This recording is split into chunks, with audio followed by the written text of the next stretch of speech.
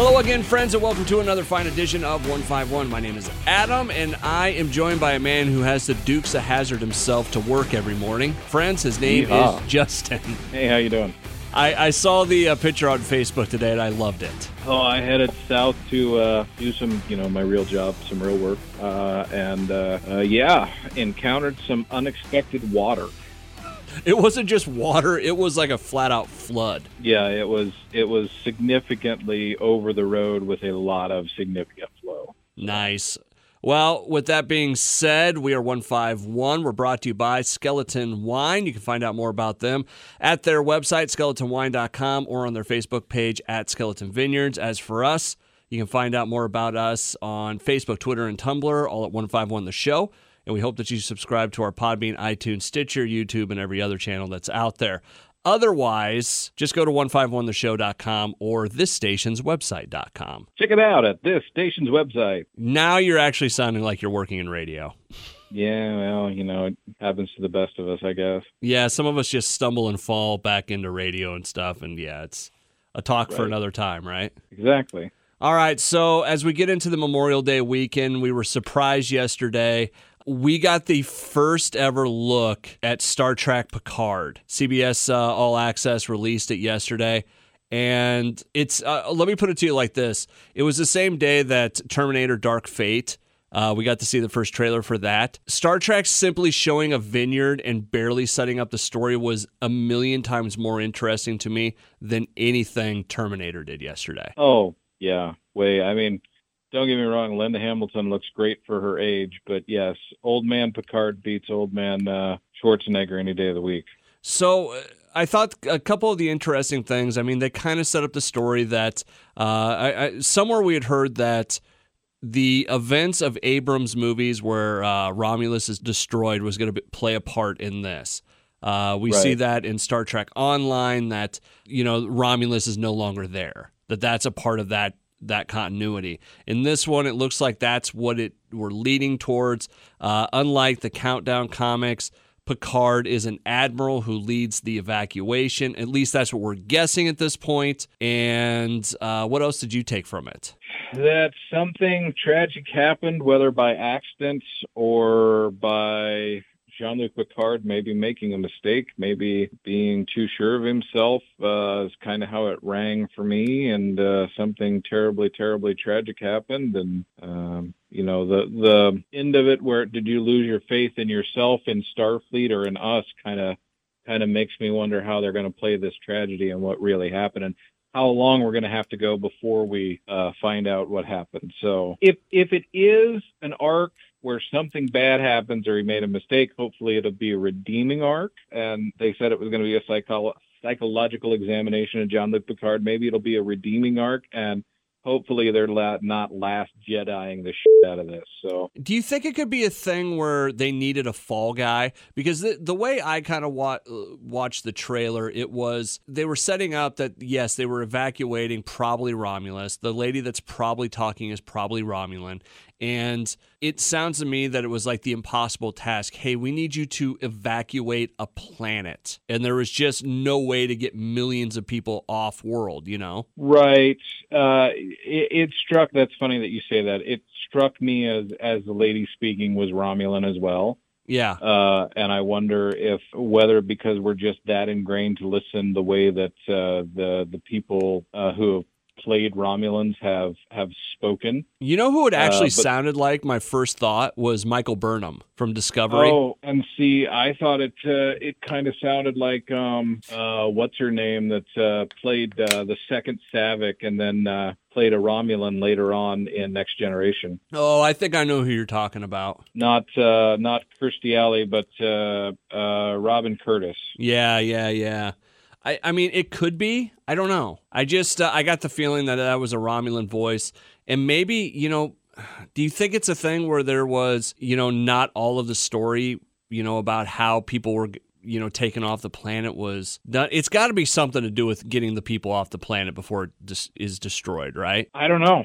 I mean, I think that's where we're going to some sort of tragedy, but maybe involving the evacuation, maybe somebody in Picard's. Maybe Picard handpicked a guy to coordinate it, and he decided to commit genocide on the Romulans when he had a chance. Who knows at this point? Right. I mean, there's so many different ways they could play that. Hopefully they don't besmirch any of the characters that we've known and loved, that it doesn't turn out to be Worf, like, destroying the Romulans or something like that. Worf went rogue. I don't think Jonathan Frakes would be involved with that, though, and he seems pretty happy to be involved. Oh, is he? He's directing. Is he really? Yes. In fact, just saw a picture of those two together. Yeah, I think he's doing 2 or 3 episodes of it. I watch, and this isn't part of the trailer, but it was on YouTube, and I could see if I could find the video again. But I saw a video of Patrick Stewart lovingly talking about The Next Generation and why he decided to come back, and it was a very moving thing. So part of me, like, I see this, and I'm really excited, and then there's part of me that's, please, CBS, don't screw this up. I don't think Patrick Stewart would be involved if they were going to crap on what they did in The Next Generation. I really don't think he would. I don't think he'd personally do it. I don't think that he would be involved in something that would besmirch what he did with those people that he loves for all that time. I really don't think so. I hope not. I really hope not. But no, the trailer looked great. That's always kind of what Next Generation should have looked like, right? The only thing that makes me wonder about the trailer, not the trailer, the poster that they're showing up, the Picard poster with the Starfleet Delta in the vineyard. They haven't used that star in the middle. Like, that's the original Enterprise insignia badge from, like, 1701, the original series, back when, although Discovery has, changed this now, has rewritten this, but back when every ship actually had their own patch, and that wasn't the Starfleet Delta, that was the Enterprise Delta. I thought I saw a thing about, like, the uniforms, what they're going to look like, and the comm badges look different, like they have a design inside them. So right. And maybe they're bringing it back. Maybe they're going retro for that. Did you see it was on YouTube. I put it up on the Facebook page at some point, but the little, like, leaked CBS commercial of the Star Trek Picard series? Right, where he walks in, the guy's like, name? And he just does the look and stuff. So part of me is like, okay, so hopefully there's a little bit of humor and, good in this show. I would think so. Patrick Stewart likes, humor these days. And, you look at that. Okay, if this is set like 18 years after, Romulus is blown up, and 15 years after he's been out of Starfleet, and that kid's like 21 years old, Yeah. Well, of course he's not going to know who Picard is. Yeah. All right, this makes him a douche. This is 151. We're brought to you by Skeleton Wine. You can find out more about them at their website, skeletonwine.com, or on their Facebook page at Skeleton Vineyards. Please go to 151theshow.com to find out more about us and hear more podcasts. The last time we talked was right after you saw Endgame. There's been some other news that have come out since then, but I'll be damned if I can remember what it is. Oh, there's been a lot of, without getting really spoilery into Endgame, which I'm certainly not averse to, and as soon as we actually get in the same place to record instead of going over the phone here like this, we are definitely going to spoil the crap out of Endgame. Yeah. I know what it was. We had the wrap-up to Big Bang Theory. Yep. We had the wrap-up to Game of Thrones. Yep. We had, which I will tell you right now, we can talk about those two if you want, but I will tell you right now, you know what the best show on TV is? What's that? Chernobyl. I have not seen any of that yet. It's on HBO. It's a mini-series, and it is fantastic, and it's one of those things that it's scary in a real-world sort of way, if that makes sense. So yeah, that makes sense. It's just unbelievable. Another HBO show that we saw the trailer for that came out was Westworld 3, Season 3, excuse me. Passing the torch off as quick as they can there. Did you, when you saw it, were you interested at all in it? It's very hard for me to separate, for better or for worse, and I hate to be the guy that, like, sticks a guy, typecasts a guy. It's very hard for me to, separate what's his name from Breaking Bad now. So every time I see him, like, in that, I just want to be like, it's androids, bitch. Yeah. I saw that, and I don't know if it was just the last.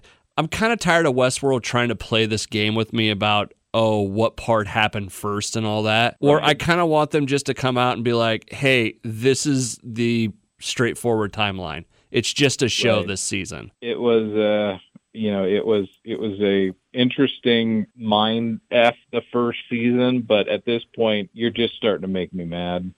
Did you, going back to HBO stuff, did you watch any of the Game of Thrones, or you've just never been into it, right? So I stopped watching, what season was the Red Wedding in, like 3? 3. I think I stopped after 2 or 3, or maybe I just quit like midway through the 3rd season because they like released the architecture of how many seasons, how many books, and that was about the time that they started realizing that source material was going to run out. Yeah, that they were going to outpace the books. Yeah. And because I've always been a book guy, and I started that series like right after the first one, before anybody had any inkling. Number one, I knew what was coming, so watching it was kind of just waiting for the big moments. Yeah. Like I can remember texting Moose while the episode with the Red Wedding came on, and just like messing with him throughout the episode. Oh no, you're gonna love it. You're gonna love it. You're gonna love it. And then just like, yeah. I've known this was happening for 5 years. It's so I kind of dropped out because I wanted him to get the books finished, and now I've just given up all hope of that ever happening. It's just kind of like they were like, hey, we got to wrap this up. What do you guys want to do? Let's have Brienne sleep with you. Okay, cool. Let's do that. Let's have Bran be the new king. Oh, wait, what? Yeah, they're never going to see it coming. He hasn't done anything. No, it'll be fine. We'll have him be the new king. I'm looking at this the same way for anybody who's ever read The Wheel of Time. So we had 10, 11 books that spread out a time frame and set up just what should have been 10 or 11 more books. Yeah. To get it all wrapped up at the pace and the amount of threat. It was so wandering and meandering, but it was good enough quality content that everybody's like, okay, great. And then Robert Jordan died, and Brandon Sanderson came in, and they said, you got to finish this up in like a book. And he said, well, I can't do that. And he wrote a book that they ended up splitting out into 3 books because it was massive.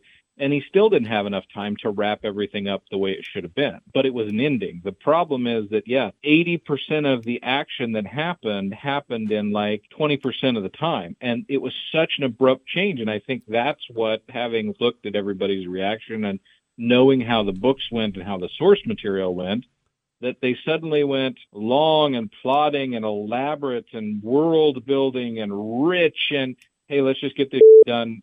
We got 6 episodes to do it. Yeah. What's funny about it is I started doing a rewatch right before the season started, and I didn't get through it in time, but everything is great through 1 through 6, and then it got to 7, and I'd heard people that are like, oh, it's such a huge rush job on it, and it feels rushed and all this. I never, like, the first time through, I never really felt that.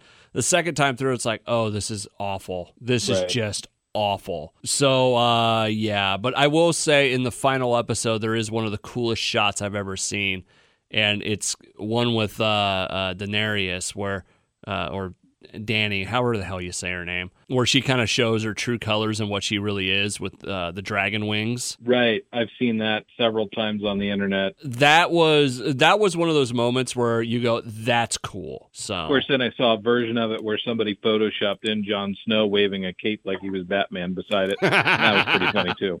That's awesome. So, all right, buddy. Well, we could probably start to wrap things up. Oh, by the way, did we ever talk about did you see Discovery, the season 2 finale? Yes, I did. Did we talk about that the last time we talked? We did not. We didn't talk about that too at all. So just real quick, I want to give props to CBS. I know we've kind of come down on Discovery a lot over the last couple years for not being very Star Trek and all that. I have to absolutely give them credit for the bridge of the Enterprise, NCC. It was a good redesign. Yeah, I saw that and I was genuinely impressed by it. On how good of an update it was. It was very, very true to the original. It was not the 2009 movie. If they'd done that for the 2009 movie, I'd have been way more impressed with it. I will give the props department. I want to see how badly Discovery goes down for season 3. Yeah, because the only shining thing about that series in 2 seasons, they don't have anymore. Season 1 kind of sucked, and season 2 was really only made quality by the Ethan Peck, the kid who played Spock. Yeah, he's pretty good.